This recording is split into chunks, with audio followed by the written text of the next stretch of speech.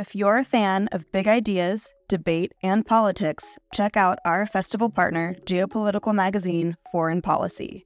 A forum for informed debate about global affairs, Foreign Policy keeps a finger on the pulse of world news and political happenings. Beyond articles that delve behind the headlines via traditional reporting, Foreign Policy has so many other products to offer, ensuring that no matter how you like to engage with eye-opening content, there is a method for you. Check out their free offerings like Foreign Policy Live, their forum for live journalism, newsletters, and podcasts. And with a subscription, unlock in-depth features and quarterly magazines, including their recently dropped spring edition all about India. Fans of IAI will love Foreign Policy for more of the mind-expanding, insightful content that they seek. To explore their content, take advantage of an exclusive discount for IAI fans. Subscribe now using promo code LIGHT24 to save 50% and unlock access to everything Foreign Policy has to offer. Hello, and welcome to this week's podcast.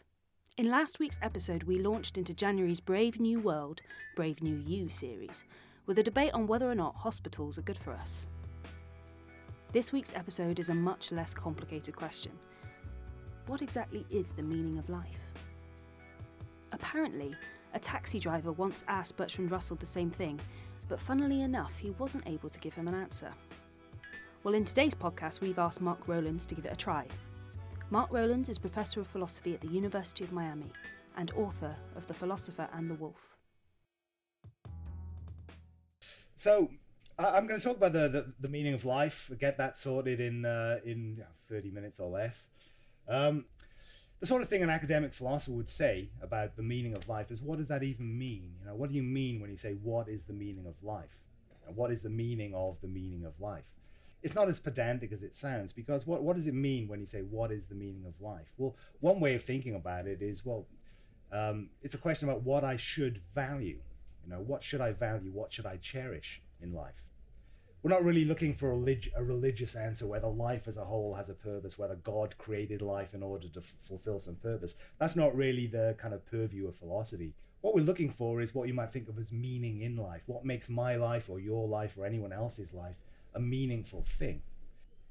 The French existentialist philosopher Albert Camus put it this way. According to Camus, suicide, he says, is above all a confession. It's a confession that life is not worth the trouble. So one way of thinking about the meaning of life is this way. Well, what is it that makes life worth the trouble? And for different people, different things make their life important, okay? Make their life worth the trouble. The sort of thing we're looking for in philosophy is a kind of general answer. You know, some people say, well, it's my children. Other people say it's my hobby, or it's the holidays I go on, or it's my work. What we're looking for is a kind of general answer which incorporates all of these things, okay? Something that all of these things have in common would be the ideal, right? So what I'm going to do is present and defend an answer to that sort of question. And somewhat idiosyncratically, I'm going to draw on various mythological stories, which are, of course, stories that are literally false. So a legitimate question might be, well, why study things that are, literally false? Why bother talking about these things at all? And the answer is that I think these sorts of stories, they're obviously allegories.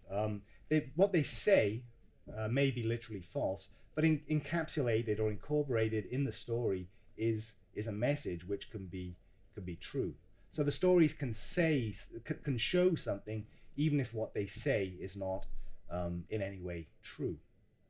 At least that's the idea. So I'll try and show that in the stories of certain immortal beings, the stories of the gods and their victims in particular, we find an implicit conception of the best sort of life that humans can live. Okay, Sisyphus, for reasons that are not entirely clear, the stories vary, but he was, for whatever he did, apparently he was a very sort of clever, manipulative, deceitful person, but that doesn't really matter. For his punishment, the gods made him roll a big rock up a hill for all eternity. When he gets to the top of the hill, it slips from his grasp. This is obviously an allegory, right? So what's the message? Well, it invites us to think about the ways in which our lives might be like that of Sisyphus. So daily, perhaps, we might scurry off to a job where we we do the same sorts of things today as we did yesterday, and we'll do the same sort of things tomorrow as we do today. And then, why are we doing this? Well, in part, perhaps for some, we have children, and we want to raise them, and eventually they will grow up and they will have the same sorts of jobs where they do the same sorts of things on one day as they do on the next, and so on. So the difference between Sisyphus and us is simply that whereas he returns to the foot of the hill to start all over again, we leave that to our children. But the interesting question is, well, why is Sisyphus's punishment so horrible? What exactly is it about this punishment which is so horrible? Is it the difficulty? And the way the stories usually go, they emphasize the huge size of the rock, the immense effort involved, to get this rock to the top of the hill. But imagine the gods did it slightly differently. They gave him a sort of smallish pebble, something he could easily fit in his pocket, if you like, stroll to the top of the hill. When he gets there, the pebble falls out of his pocket, rolls back down again, and he has to start all over again. And I think that punishment may be not quite as unpleasant, but it's still pretty nasty. So I think it's not really the size or the difficulty of the rock which is the problem. But you can imagine a variation on the story where the gods, they take a slightly different route. So they instill in Sisyphus, by some psychopharmacological means or whatever, they instill in him an intense desire to roll rocks up hills. Okay? Now, it's not clear that makes his punishment any less nasty. In fact, in some ways, it seems even worse. Camus, said, well, at least Sisyphus in a sort of traditional story has a certain kind of dignity, right? As Camus said, in his contempt for the gods, these powerful, vicious beings that have imposed this punishment on him, one must imagine Sisyphus happy. I'm not sure that might be a little strong, but you can see that Sisyphus has a certain kind of dignity that's lost once his mind is manipulated in this way to make him want to do this pointless task over and over again. I don't think the issue of whether Sisyphus is happy really gets us to the crux of the issue either. The real horror seems to be the sheer pointlessness of the whole thing. The task aims at nothing and achieves nothing. Imagine a variation on the Sisyphus story where his labors do have a purpose. He's rolling this rock and it's up a hill, and it doesn't roll back down again. He goes back down and gets another rock and gets it to the top of the hill. And after then, eons of labor, let's suppose, he finishes this task. He's built some temple or something like that, which is beautiful and withstands time and so on and so on. What then? And there are various strategies Sisyphus might then adopt with regard to the rest of his immortal life. The first strategy, well, we just bask in the afterglow of mission accomplished. There it is. There was this horrendous task I had. I've achieved it. Now I can bask. I mean, the problem with that is, well, it seems to, it's going to get old very quickly. How long can one, legitimately bask in the afterglow of mission accomplished? Another strategy would be to find another meaning-giving purpose. Oh, well, done that.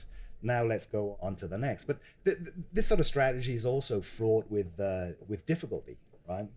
Because what if you can't find one? How many meaning-giving purposes can life have, right? Perhaps one should learn to be a little less cavalier with one's meaning-giving purposes. I don't know. And there's also, the dreaded possibility of comparison. Okay, you've achieved this purpose. Now let's find another one. But what if the other one is, just not quite as good? Or what if, perhaps worse, it's much better? So that the sort of majority of your life you now realize is a sad waste. Strategy 3 would be to try and find only unachievable purposes. You imagine tasks like trying to end world poverty or something like that. It may be unachievable, who knows? But even if it is, that doesn't necessarily make it meaningless.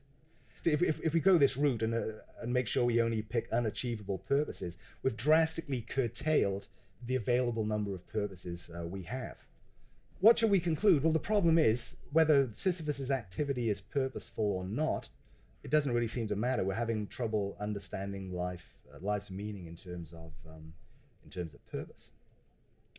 So maybe we should conclude that the notion of purpose or having a point to one's activities is bankrupt. That we need to understand the meaning of life in different ways. Consider another mythological figure who fell foul of the gods, Tantalus.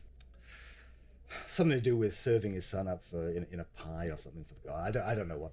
But anyway, so Tantalus was condemned for all eternity to stand in a pool of up to his neck in a pool of water beneath the branches of a fruit-bearing tree. And whenever he reached for the fruit, the branches would pull away from him, and whenever he stooped to drink, the waters would recede.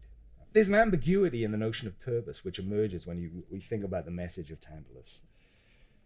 There are some things we do for their own sake, and there are some things we do only for the sake of something else. And work is the classic example of activity whose purpose is extrinsic. We work in order to get paid. Some people claim, I like my job so much I would do it even if they didn't pay me. They wouldn't, I suspect. But even if they did, I mean, there's going to be some aspects of the job that are just not going to be very pleasant, and you have to do them anyway. So the value of work is what philosophers say is instrumental. It's like the value of money or medicine. So imagine a life of pure work, a life where you only ever do something in order to get something else. A life where value is always in this something else. That would be a life where what's of value is always just out of reach. So the more a life is dominated by work, in this sense, the more it resembles the punishment of Tantalus. What's the alternative? Well, you might think of play. Again, this is a sort of semi-technical sense of play, but play is activity whose purpose is intrinsic to it. So we have another conception of purpose, very different, I think, from that involved in Sisyphus. Because an activity whose purpose is intrinsic to it is an activity whose value is intrinsic to it. If you do something for its own sake, then that's because you value it for its own sake. So consider Zeus, right? You know, everyone's favorite example of a moral monster. And he is a moral monster, and I'll sort of tie that in at the end. Zeus did various bad things, but he always did them in a particular way. So let's suppose the eye of Zeus has been taken by some or other comely mortal. Right, he had a lot of time in his hands. This happened a lot. So there are certain advantages to being the sort of the most powerful of the gods, but also certain disadvantages. Zeus will never experience the thrill of the chase, the sort of will she, won't she, or will he, won't he in some cases, worries. So what does Zeus do? Well, he makes things into a game. You know, he seduces Alcmene by disguising himself as a husband, Amphitryon. Seduces leader, well, a swan was his preferred means there. And so on and so on. Or imagine you're Zeus and you want to do something bad like release all the evils of the world. You could do that anyway because you're Zeus, right? But what do? Well, you create a woman who you give to a guy called Epimetheus. Why? Well, because his brother Prometheus screwed you over in some way, you know, that in the sort of knowledge that she will open the box. What's Zeus doing? Well, he has a certain MO. There's something he wants to achieve, but he chooses an unnecessarily difficult way of achieving it, right? And that, I think, is the sort of the essence of play. There's a guy called Wittgenstein who once argued that we can't explain what it means to play. Play is what he called a family resemblance concept. We can't specify what a game is, for example. There's also another guy, much less known, called Bernard Suits, a Canadian philosopher, who actually showed that Wittgenstein was probably wrong and came up with a very good definition of a game, which involves two elements. On the one hand, is what he called a prelusory goal. So that's a goal that you have that can be achieved independently of the game. The second element is what he calls a illusory attitude. So what you do when you play is you choose a less than maximally efficient or an unnecessarily difficult way of achieving a goal. Why? Well, just so you can do it in that way. So you imagine, you know, the case of a runner, a very simple game, getting from A to B, or A to A if they start and finish at your own house, you know. You could do that by various means. You could hop in your car, but you choose a less than maximally efficient way. Why? Just so you can do it in that way. That's what it is to play, I think. So imagine if you were a god, how would you spend your immortal existence? Everything you want, you can easily get, more or less. Your only real enemy is boredom. And I suspect that to circumvent this, then you would start to voluntarily choose difficult ways of achieving things you want to get. So in other words, if we were gods, then we would spend our time playing. Play is activity that carries its purpose within itself. So the value of play is intrinsic rather than instrumental.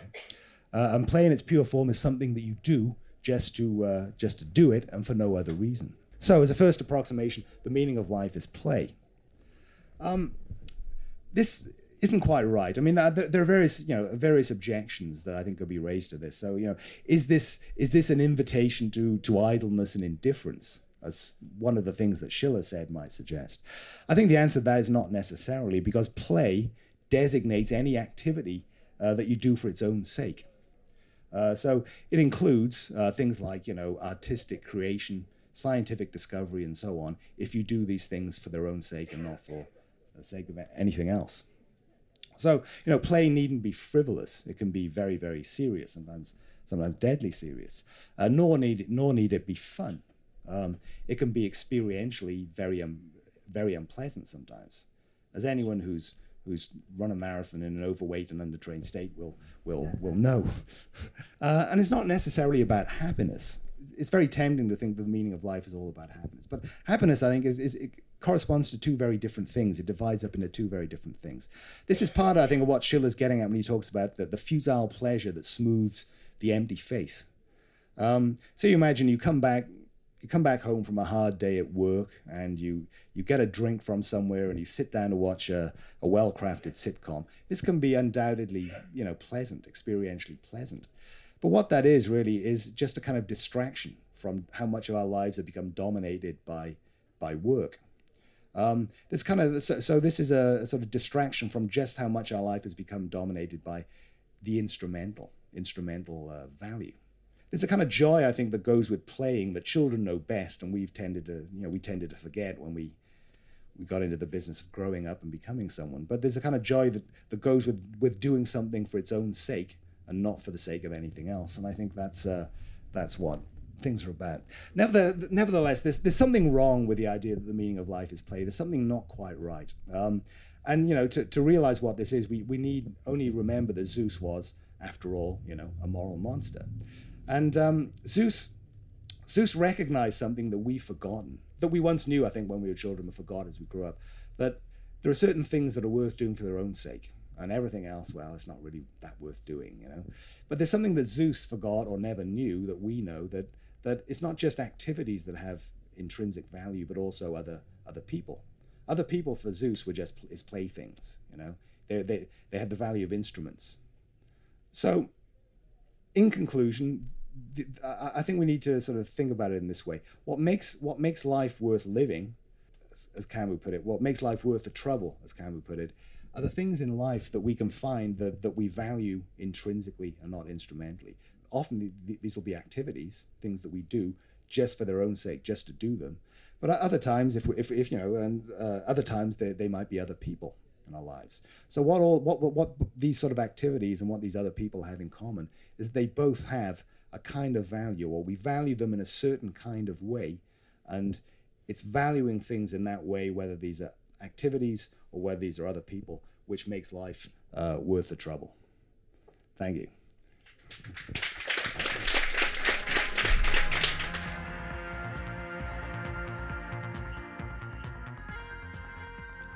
We hope you enjoyed this podcast, which was brought to you by the Institute of Art and Ideas.